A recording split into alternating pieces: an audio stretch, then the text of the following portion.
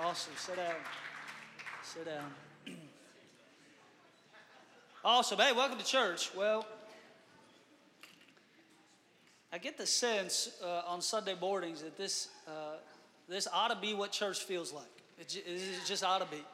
Ought to be a place of expectation, anticipation, where God shows up and does things that you don't have language for, that confounds your mind, exceedingly abundantly more than we could ask or think. That's the God we serve. You don't have to come to church. You get to come to church. In the book of Psalms, David says this: I was glad when they said unto me, come to the house of the Lord. And sometimes for us, I think, get a little casual with the house of the Lord. And I just want to remind us together, me and you alike, it's a privilege to be in a New Testament, Spirit-filled, local church. You could be anywhere, but you're here. And we thank you for being here. We think God is up to good work in the Northwest. Now, I know 2020 is a little crazy. And if all you ever do is watch the news or scroll social media, you might feel depressed this morning. But I'm telling you, God is still on the throne. He was on the throne yesterday. He'll be on the throne today. I've got it on good authority. He'll probably be on the throne tomorrow. We serve a good God who is doing good work in the earth. He is still the desire of the nations. Whether the nations know it or not, He is their desire. And we, as the church, our mission, our job is to bring glory and honor to Jesus. And as we do, His presence becomes the transformative force in our lives and also in our communities. Now you know that we're in the middle of an election season, and over the next number of weeks, we've got different voter registration forms and things like that we provide for people in the back. We don't pretend to try to tell people that, this is, you've got to vote this certain way or that certain way. I actually trust you to be an adult and hear from the Lord and vote in accordance with your values and things of that nature. But we do encourage people to be civically engaged. I think there is a responsibility that we have to be engaged. And here's the reality. No matter who wins, everybody's going to complain about it anyways. And so if you're going to complain about it, at least have the integrity to vote. Okay, if you're going to complain about the results, at least have the integrity to be a part of the process. And it's actually one of the great benefits we have. There's a lot of people living in a lot of nations who don't have the opportunity to be a voice into the leadership. And so I know it's not perfect here, but I know there's a lot of people make a lot of comments about democracy, and it's messy and it's imperfect. But I tell you what, travel around the world, it's the best thing afloat, okay? So anyways, be a part, vote, do your business, and most of all, be a faithful witness to the Lord in this season. This morning, I'm going to share with you a message I've entitled, Some Assembly Required. Some Assembly Required. You know what it's like? Retrofitting a house, buying something on Black Friday, bringing home a big box. The picture looks awesome, but you open it up and the contents are messy. And it's got 3 words on an instruction sheet in 7 different languages that strike fear in the heart of every man or every woman. Some assembly required. And you know what it means when you buy something from IKEA and it says some assembly required. It means you're going to build that entire thing from start to finish. It's going to take so long that you wish you would have bought something that was a finished product. And when we look at the church, when we look at the assembly of God, the assembling of God's people, we recognize that we are being built together on purpose, for purpose. You know, when we gather, we get His glory. But when we are assembled, we get His authority. Where 2 or 3 are gathered, He is there. But where 2 or 3 agree, whatever they command is done. It's not just about glory. We got that. Now we're moving into authority. We need that. We need authority in this region. You know, when I get in here on Sundays, we're praying with the team before the start of service. I'm binding every witch. I'm binding every ounce of witchcraft. I'm binding every false spirit. I'm binding every lying tongue. Why? Because we got people who are going to gather here on Sunday morning, and they've lived their entire lives under the assault of the father of lies. And now on this Sunday, they got the opportunity for freedom. I'm not praying these like nice little prayers. God, I hope we have a good day. Maybe everyone gets here safe. Hopefully nobody's feathers are ruffled. When people gather here on Sunday morning, it's for the express purpose to see the Son of God made manifest in such a way that it destroys the works of darkness that have been against their life. Can I tell you, friend, there's been works of darkness against people in this region. If you don't have a word from God, there ain't no other reason you should live in the Northwest. We got 9 months of rain, crazy things happening in the street, church work is hard. Unless you got a word from God, I don't even know what you're doing here. But when you've got a word from God, after you've done everything to stand, you better make sure to stand, because something good is coming. And that's what we prophesy in this region. Something good is coming. You know, in the Bible Belt, you can sneeze. Somebody says, God bless you, you got to make a church. You know, in the Northwest, it's a little tough. You'd be pioneering, preaching, worshiping, doing everything that you know how to do. You got 7 people show up, 6 don't want to be there, 1 is a critic. And you're thinking, where is the God of Elijah? But I tell you what, man, when you're in the center of God's will, when you've got an ear to hear what the Master is saying in this season, you remain unrattled. Why? Because everything that can be shaken will be shaken to reveal things that can't be shaken. And we have the opportunity in this season to be the church that is unshaken. And friend, the church that is unshaken is the church that is unstoppable. Yes. Well, unstoppable. We'll be a force for good in this region, inviting His kingdom to come to earth and be manifest in supernatural ways. Now, I'm going to read to you a list of verses here in a moment. We're going to end in the book of Matthew in chapter 18. And I want you to sense a theme that we see all throughout Scripture, both Old Testament and New. I know sometimes when reading the Bible, it can seem like God was in a bad mood in the Old Testament and a good mood in the New Testament. And sometimes it's easy in our theology to divorce those gods from each other. And can I tell you, friend, God's opinion hasn't changed. God's character hasn't changed. What has changed is that we now approach Him through the veil of the torn flesh of His Son Jesus, covered by the propitiation, covered by His blood, covered by His ransom sacrifice, now made wholly acceptable unto Him. God hasn't changed. We have. God hasn't changed. The covenant has. And so I'm going to read to you some verses, some out of the Old Testament and others in the New Testament. And what I'm trying to create for you this morning is a prophetic connection by which you can see the heart of God for His people. Now watch this. Amos 3 and verse 3. How can 2 walk together unless they agree? John 17 verses 20 through 21. My prayer is not for them alone. I pray also for those who will believe in me through their message, that they may be one. I have given them the glory that you gave me, that they may be one. I in them and you and me, so that they may be brought to complete unity. Deuteronomy 19, by the mouth of 2 or 3 witnesses, a testimony will be confirmed. It's actually the reason why Jesus on the Mount of Transfiguration appears with both Elijah and Moses, both the law and the prophets. It's the mouth of 2 that confirm the third. Watch, Matthew 21 and verse 22. And whatever you ask in prayer, you will receive if you have faith. John 15:7. If you abide in me and my words abide in you, ask whatever you wish and it will be done for you. Matthew 7 verses 7 through 8. Ask and it will be given. Seek and you will find. Knock and it will be opened unto you. For everyone who asks receives, the one who seeks finds, and to the one who knocks it will be open. 1 Corinthians 1 and verse 10, I appeal to you, brothers, by the name of our Lord Jesus Christ, that all of you agree.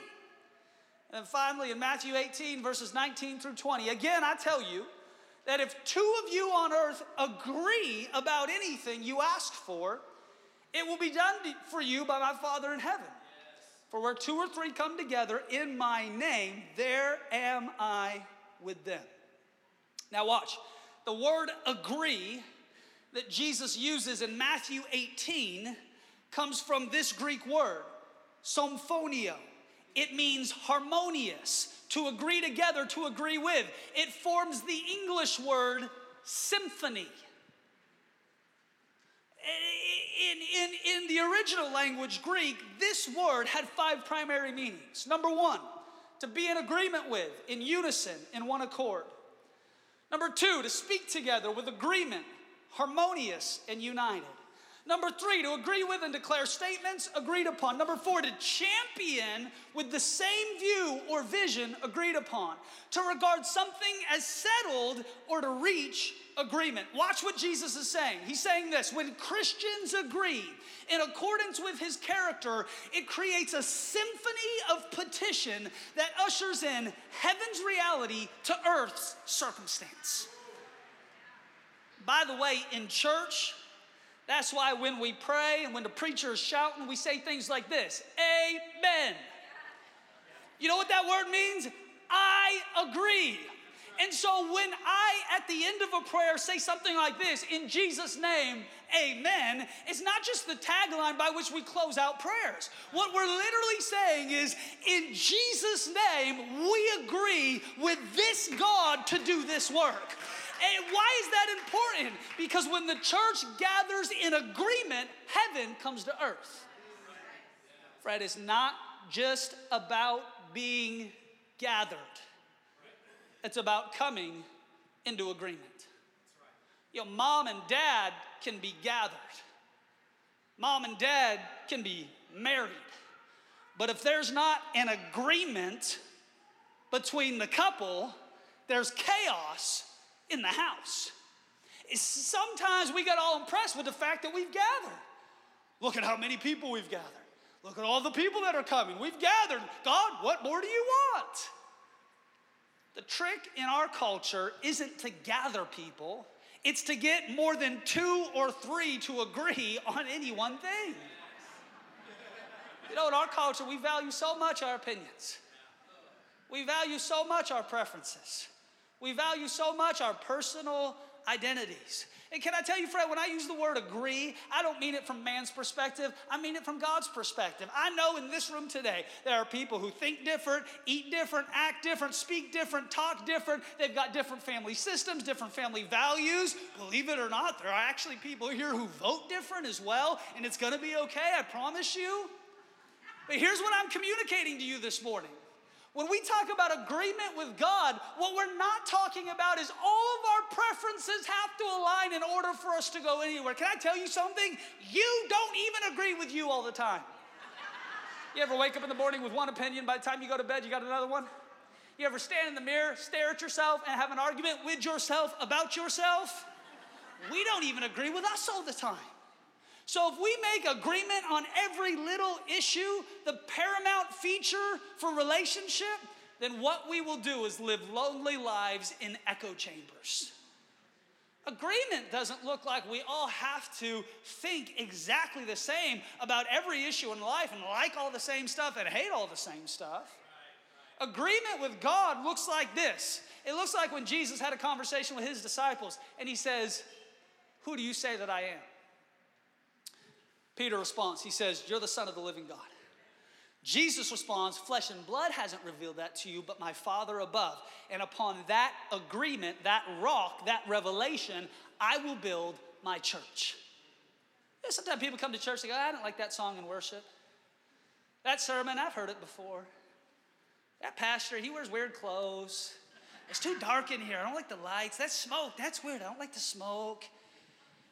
They're looking for something to disagree with. Can I tell you, friend, you go find what you're looking for. And if you don't disagree with something now, just come back next week, you'll find something else. The goal is not that we have to have all of the same likes or all of the same preferences. It's that we have to agree on the reality of his kingdom coming to this earth. His kingdom come, his will be done in the Northwest, even as it's being done in heaven. That's why Scripture says fight for unity. Because relationships don't presuppose it. The theory of church, the theory of marriage, the theory of life, the theory of relationship is a lot nicer and neater than the actual practice. Because when you practice it, what you find is that you've got to sit next to people who disappoint you. You've got to go to church with people who tick you off. You've got to interact with people who think differently and act differently and sound differently. And you've got to make a decision in that moment. Is there something that's going to stop my agreement?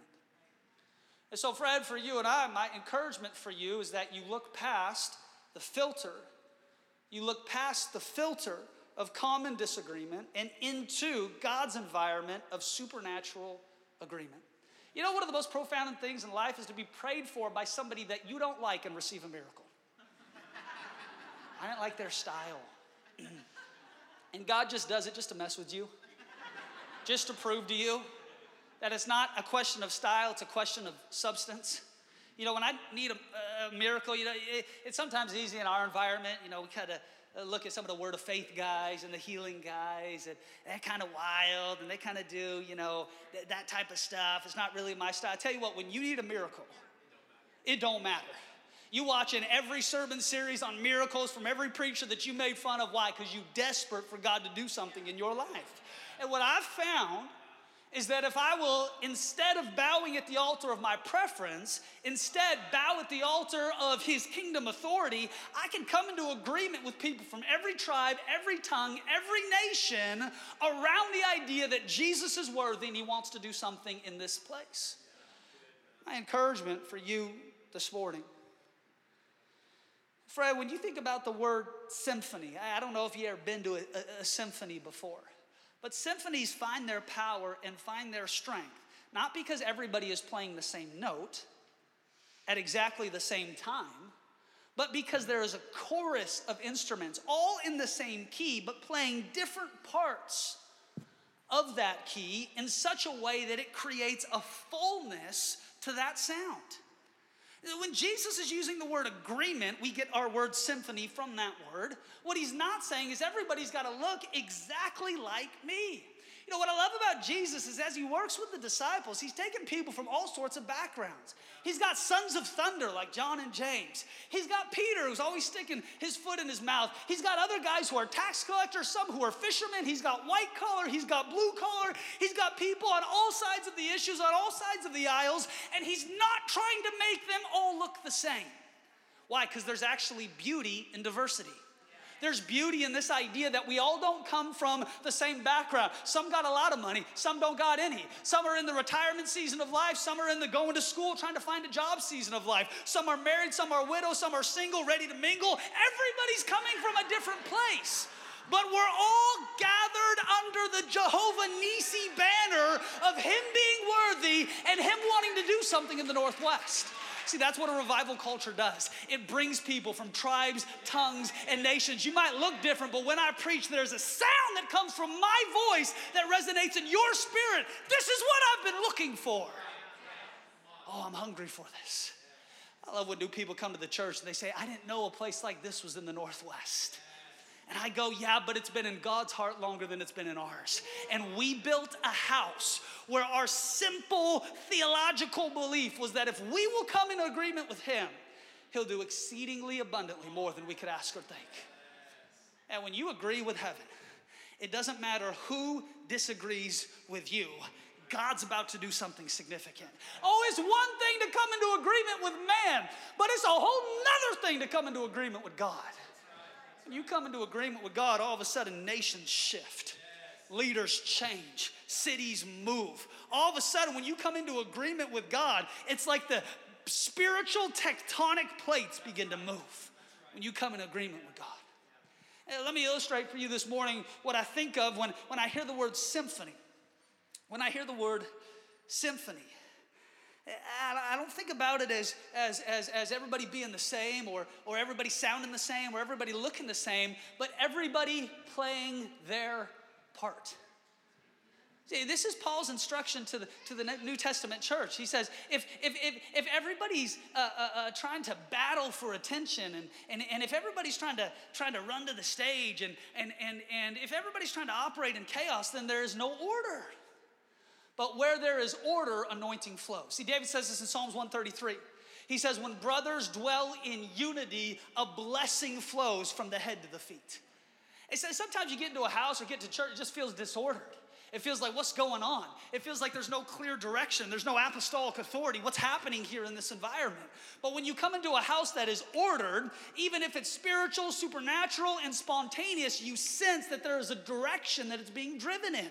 And when you think about the word symphony, or you think about that Greek word agreement, I want you to think about the idea of, I am here at this church not to watch, but to play my part. And when you play your part and I play mine, it creates a fullness in the sound.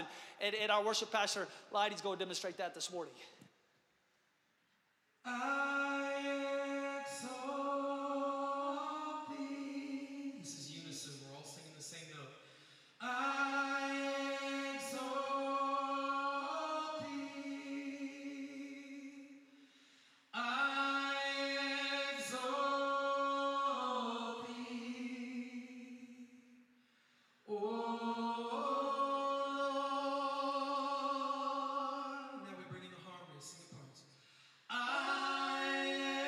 exalt thee. I exalt thee. I exalt thee. Oh Lord. Amazing. Come on, let's show our appreciation. Powerful. Watch what happened. The sound went from monotone to fullness. It went from one voice, one echo, to all of a sudden a chorus of voices. They're all singing different parts. See, we have thought that agreement means sameness. No, friend, agreement means fruitfulness with otherness. Think about it in the context of marriage. Moses says it this way, and Jesus repeats it in the New Testament. He says, for this reason, a man leaves his father's house and a woman leaves her father's house, that they would be united in covenant. It's not an agreement with sameness, it's an agreement with other. It's male joining female for this purpose, to reproduce and replentify the earth. Coming into agreement. See, your agreement doesn't have to mean we're all the same. What it means is that we play complementary roles in this church. And this is, of course, Paul's instruction to the church in Corinth. He goes, I know you can all prophesy. I know you can all pray in tongues. I know you can all do these extraordinary things. But in this context, we ought to ask ourselves, what part am I willing to play? Now, if you've had kids or if you had this growing up as a child, you're going to be familiar with what's in this box this morning. These Legos. And you know that when you go to buy a box of Legos at the store, what they show you on the front cover of the box is not actually what you find when you open the box. You don't find it assembled, you find it gathered. And, you know, with my 6-year-old, I've had this experience. We're shopping in the store, and he sees an image that he likes. He goes, that would be a cool spaceship or an awesome tower or a cool race car. Dad, let's buy that. I always have to tell him, I go, Matthew, what you see on the outside is not what you will find on the inside. What you will find is the ingredients to make this happen, but it's going to take a lot of work, a lot of time, a lot of attention. And so you get home, and what's the first thing they do? Dump them all out. My son looks at me, he goes, Dad, now what? I go, this is your problem, not mine. You start building, you start putting all the pieces together. About halfway through, you swear that there are pieces missing from the factory. They messed us up. This piece does not exist. I don't know how this can happen. It takes a lot of work. Sometimes when people get to church, it's like, well, Pastor, I'm here. What more do you want?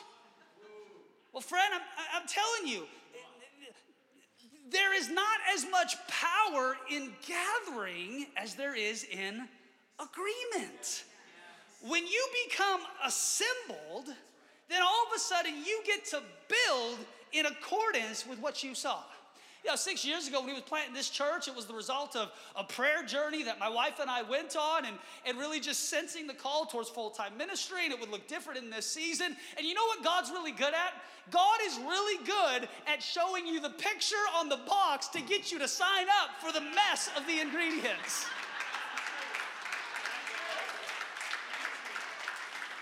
Plant a church, it'll be fun, they said.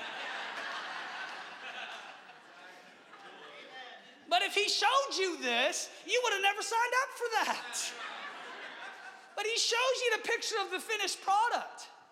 And he says, look, if you put in the time and the effort and the energy, not just in gathering God's people, but assembling God's people and putting them into agreement. I mean, this is what the Apostle Peter says to the church. He says, you are living stones being built together. And that agreement thing, that unity thing, it's a discipline. It takes time. It takes being willing to lay down preferences and proclivities. It takes being willing to submit one to another, and in doing so, to see the mighty hand of the Lord promote you in due time. Sometimes it looks like compromise. Other times it looks like, oh, you know what? That's not the way that I would have done it, but it worked, and I'm not sure why, but I'm here to be a part of the team. And some people feel like, well, I'm just a John the Baptist. I'm just a voice crying in the wilderness. Oh, you're an Old Testament prophet? Oh, you're an old covenant individual? Interesting, not me. No, I was created for community. I was created for ecclesia. I was created for church. I was created to be one of many. Why? Because you're not the church alone. You're the church together. Everybody running around on Facebook. Like now Facebook is ordaining people. I'm Pastor so-and-so, Bishop so-and-so, Apostle so. Who said so? Zuckerberg? Facebook? We got people got self-appointed. Submitted to nobody, feeling like they got authority everywhere. What they are is emperor with no clothes. You're not the church alone. You're the church together. It's when we gather and when we get assembled and when we come into agreement. Can I expose a proclivity of humanity that we all feel? We see these singers get up here. We're like, man, I wish I was up there singing. I got the voice of an angel. I mean, it's a fallen angel, but yeah, you got, you do have a voice, that is true. But here's the problem, man. Everybody who plays a different part than us, we automatically have a modicum of envy in our life, because that's just who we are.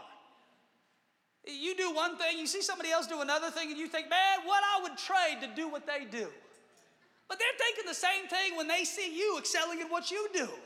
Can I tell you, the anointing of God doesn't rest on who you wish to be, want to be, dream to be. It rests on who you actually are. And who you actually are is really pleasing to the Father, because that's how He made you. So you might not ever have the loudest voice or the best singing or the most classy rhythm, but when you become authentically you become one who brings His kingdom to this region. All I do is crunch numbers. All I do is design. All I do is create. All I do is administer. All I do is teach. All I do is stay home with the kids. Friend, all you do is all you need to bring His kingdom to this region. But we live half our lives trying to pretend or wish or daydream that we had somebody else's calling, gifting, and anointing. Friends, somebody else's calling, gifting, and anointing would totally exasperate you, exhaust you, because God didn't design you to fit in their clothes. He designed you to fit in yours. And when you become authentically you, man, you become powerful. You become unstoppable. When you come into agreement with a church. Now, I've said this before. You've heard this analogy, but I think so often we treat church like an emergency room. We show up when there's a crisis. And as soon as the crisis fades, we're back to just kind of doing life on our own. And can I tell you, friend, God has given you the body as a gift. Some people say, Pastor, I'm a gift to the body. No. The body is a gift to you. I was glad when they said I could come to the house of the Lord. Why? Because I'm going to come in heavy and leave light. I'm going to come in sick and leave healed. I'm going to come in downtrodden, depressed, and leave with peace in my life. I'm going to come in one way, but leave the other way. When you gather with God's people, what happens?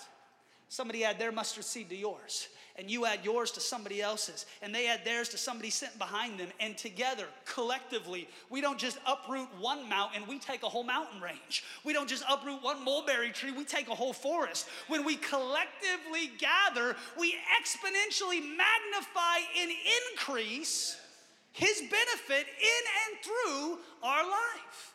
Now we know Jesus is everywhere. He's omnipresent. I don't need my theology corrected. I understand that he's everywhere. He is with you just as much when you're alone as he is with you when you're in community. And you need times of being alone and recharge and refresh and solace and rest and shalom. And you need those types of things. But as Jesus is describing the church, the community, kingdom authority, it is almost always exclusively described in the context of 2 or 3. Harmony creates fullness. It helps capture the heart of God for the church. Agreement doesn't mean you have to sound exactly like me. It means we're deciding to sing the same song at the same time, hopefully in the same key. See, I operate as a conductor in this environment. It's my job to make sure we are staying in rhythm so that what we offer God is in alignment and agreement with heaven. We are not the church alone, friend. We're the church together. Jesus says it this way: a house divided against itself cannot stand. Friend, agreement is something you grow into. It's a discipline. You know, as charismatics, we love Acts chapter 2, the outpouring of the Holy Ghost, the day of Pentecost. All the disciples were there, and the fire from heaven fell, and Peter preaches, and 3,000 are saved. And, you know, that's kind of, we love those stories. But we forget Acts 1. Jesus said, go and wait in Jerusalem. Between the time Jesus said, go and wait, and the fire falling on the day of Pentecost, the disciples had been gathered for 10 days. 10 days in an upper room. Some of us can't go 10 minutes with somebody who we disagree with. And for 10 days, they're gathered in the upper room. And Scripture says this finally: when they were gathered and in one accord, the Spirit was poured out. Oh, they were gathered, but it took them 10 days to get on the same page. Once they were on the same page, they received life-changing power that shook the entire city. See, the goal is to come into relational unity with God and each other, not legalistic unity. You know, I'm friends with a lot of people who think differently than me, and I hope you are as well. The goal is not that we all think the same or even all have the same likes versus dislikes, but instead we're in relational unity with the Father. Friend, once we are assembled appropriately, we become unstoppable. Paul, in Ephesians 4, he gives his outline to the church on what necessary gifts need to be functioning in the church in order for the church to be healthy and growing and heaven-focused. And in Ephesians 4, he lists 5 characteristics. He talks about apostles, prophets, teachers, pastors, and evangelists. You know why you need apostles? Because they help align, they bring order. You know why you need prophets? Because they help inspire, they capture the heart of God. You know why you need teachers? Because they help guide. You know why you need pastors? Because they help care. You know why you need evangelists? Because they help recruit. And when these 5 elements are present in any New Testament church, what you have is the recipe for revival and transformation. And what is the purpose of fivefold ministry? Paul mentions it in Ephesians 4 and verse 13. Till we all come to the unity of the faith and of the knowledge of the Son of God, to a perfect man, to the measure of the stature of the fullness of Christ. That's the goal.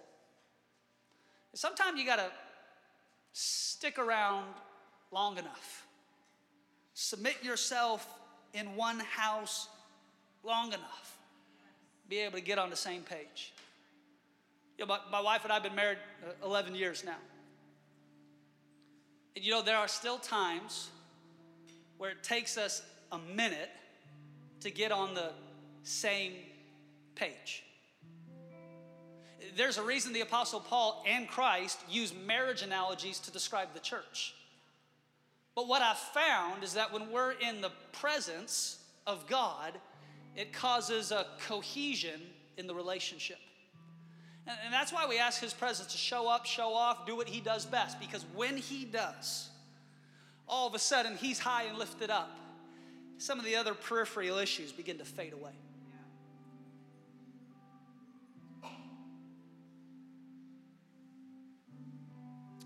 I did this in the first service, and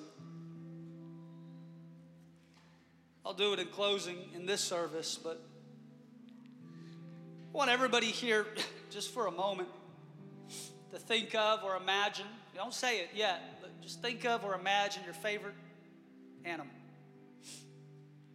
The elephant, crocodile, bear, tiger, unicorn, dragon, you name it. Think of it. Be creative, but just think of it. In a moment, I'm going to count to 3, and I'm going to ask you to loudly declare your favorite animal altogether. Okay, everybody got an animal? Everybody got an animal in their head? Thinking? Okay, you got one? Okay, here we go. 1, 2, 3.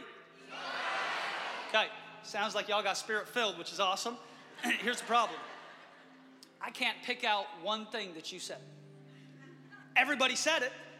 It was real loud. We were all real creative. I can't tell you one thing that you said. Now let's pretend for a moment that our favorite animal in this room, just for the sake of illustration, is an alligator. Let's just say, just for the sake of argument, that your favorite animal today is an alligator. Now when I count to 3, I want you to say it. But I don't want you to yell it. I don't want it to be loud. I want it to be barely a whisper. Watch. 1, 2, 3. Watch what happened. All of a sudden, we came into agreement and unity on a message. It wasn't the volume of our speech.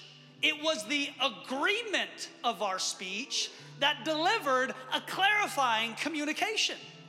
And sometimes in the church, we are so busy talking about what our favorite animal is, talking about what our favorite song is, talking about what our favorite conference is, our favorite preacher is. I follow Paul and you follow Apollos, and I got this denomination and this preference, and at my own church they did things this way. And we are so enamored with our own likes and dislikes. And if we could just all get on the same page and have the same communication, we wouldn't have to be loud because we would be clear. It's not our volume, it's our unity. In this house, I want you to agree on the preeminence of Jesus, on the glory of God, on his kingdom imperative to come to earth. In Genesis 11 and verse 6, the Lord said, if as one people speaking the same language they have begun to do this, then nothing they plan to do will be impossible for them. Do you know, friend, that our common language breeds an uncommon power? And that's why Scripture instructs us to fight for unity, because when we agree, we are unstoppable. That's why I've been going after healing every Sunday. I'm looking for people to come into agreement with. So I'm going after restoration, renewal every Sunday. I'm just looking for a few people that I got to come into agreement with. Have you ever noticed, man, you don't need the buy-in of the entire crowd. You just need 2 or 3 who you ought to come into agreement with. That's what we do in church. That's why we got the words on the screen when we sing. That's why we encourage people to say things like amen. That's why we encourage people to stand at certain times and sit at certain times and raise their hands at certain times. What we're trying to project in the natural is a spiritual principle of agreement. And instead of coming to do each our own thing, let's gather and do God's thing. And together, you and I will see his kingdom come, his will be done in the Northwest, even as it's being done in heaven. Come on, would you stand with me as we close this service?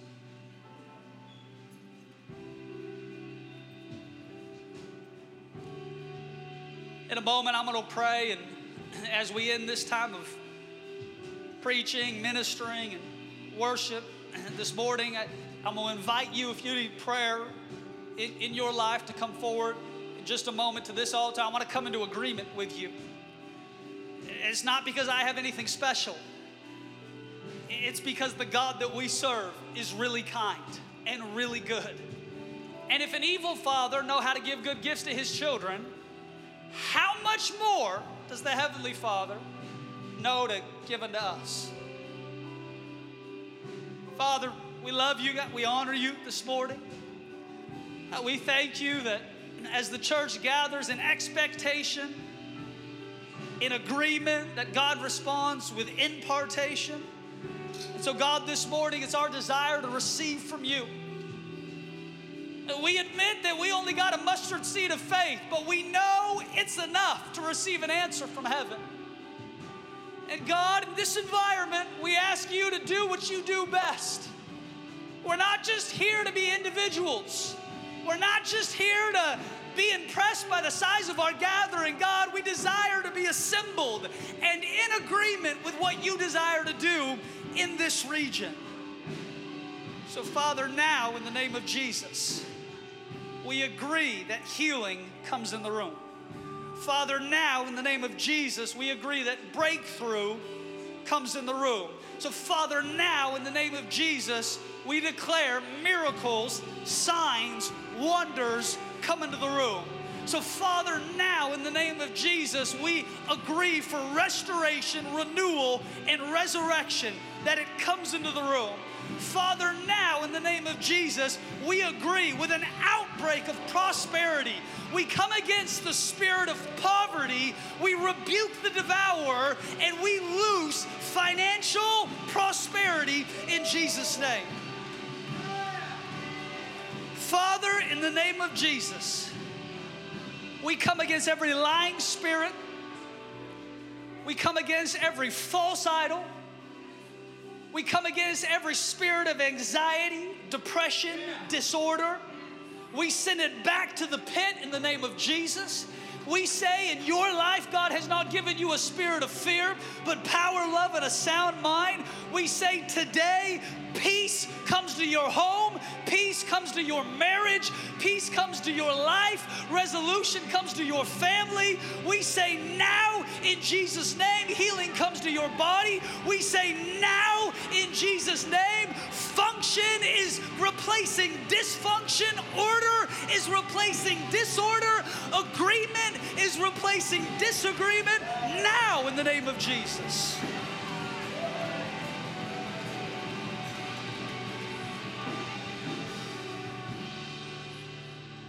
Here's how we're going to end. We bought this building 2 years ago. We came in and the ceilings were actually about 7-8 feet lower than they are today. Made the room feel smaller than it was. It's a big room, but it felt a little cramped because the ceilings were low. So we made a decision. We're going to rent some scissor lifts. We're going to tear out this ceiling. We tore out this false ceiling, and you know what was above it? Another false ceiling. By the time we were done, maybe 3, 4, 5 40-yard dumpsters just filled with debris from the ceiling. But we knew that our capacity was higher than we saw. And now we've got the beautiful ceilings and the wood and the natural look that we have today. Some of you in this room have operated under a lie from the enemy that has put a false ceiling on your capacity. You believe your best days are behind you. You believe you can never overcome. You believe you're always going to be a victim of your circumstance. You've operated in shame so long, it's even hard for you to carry your head high. And I'm telling you today, Jesus is dismantling the work of darkness against your life. And what has seemed like a low ceiling is being broken off to expose your true potential. And today I want to come into agreement. Come on, I want to pray with you. I want to believe God's best for your life. When I count to 3, if you need prayer for any reason, come join me at the altar. Prayer team, pastors, help me. Come on, let's pray, let's believe. Let's see God do a miracle in your life. If that's you, come to the altar. 1, 2, 3. Just come to the altar now. Step out of your seat if that's you. Come on, let's pray. Come on, let's believe. Come on, let's declare. Come on, let's see God do a miracle in your life this morning.